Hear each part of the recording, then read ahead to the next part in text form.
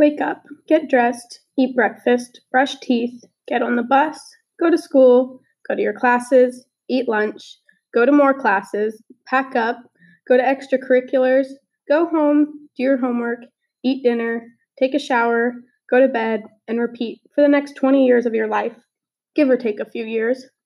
Like most kids, this was my routine, except I did this in about 6 different schools in a matter of 13 years. I never stayed in a home longer than 2 years. However, the friends that I made at most of these schools, I do still keep in contact with. Also, growing up, I was introduced to a world of drugs, alcohol, and abuse.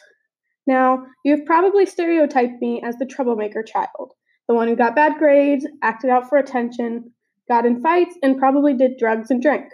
Well, you're wrong. And that was rude of you to stereotype someone. I was actually the kid who tried way too hard on things. I wanted to stay busy to compensate for all the things going on in my life. I worked very hard growing up to get the grades and to please everyone around me, even though they didn't deserve it. The only thing I wanted to do was read books and write stories. It kept me busy, but as you can imagine, school took that away from me. I had to do the homework they gave me, work on the activities they gave me, and read the books they assigned.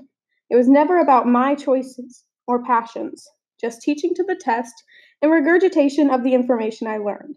It was very bland and boring, like I was a person in a stick figure world. There wasn't much to do. I was also the one that worked on group projects alone because I was the only one who would do all the work that was required. I am also a huge procrastinator, but I never let that interfere with my work quality or grades. I have never halfway done something. I always used 100% effort.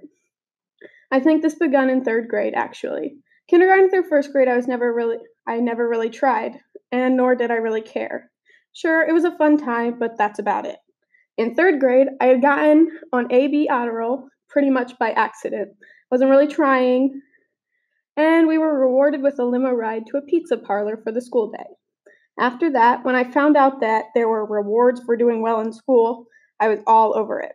But really, I got tricked into it because they stopped doing rewards after that. However, from then on, I became the girl everyone came to for homework answers and questions, and writing assignments and due dates, and that's also probably where my anxiety started too. But I don't think I would change my experiences because it has clearly made me into the person I am today.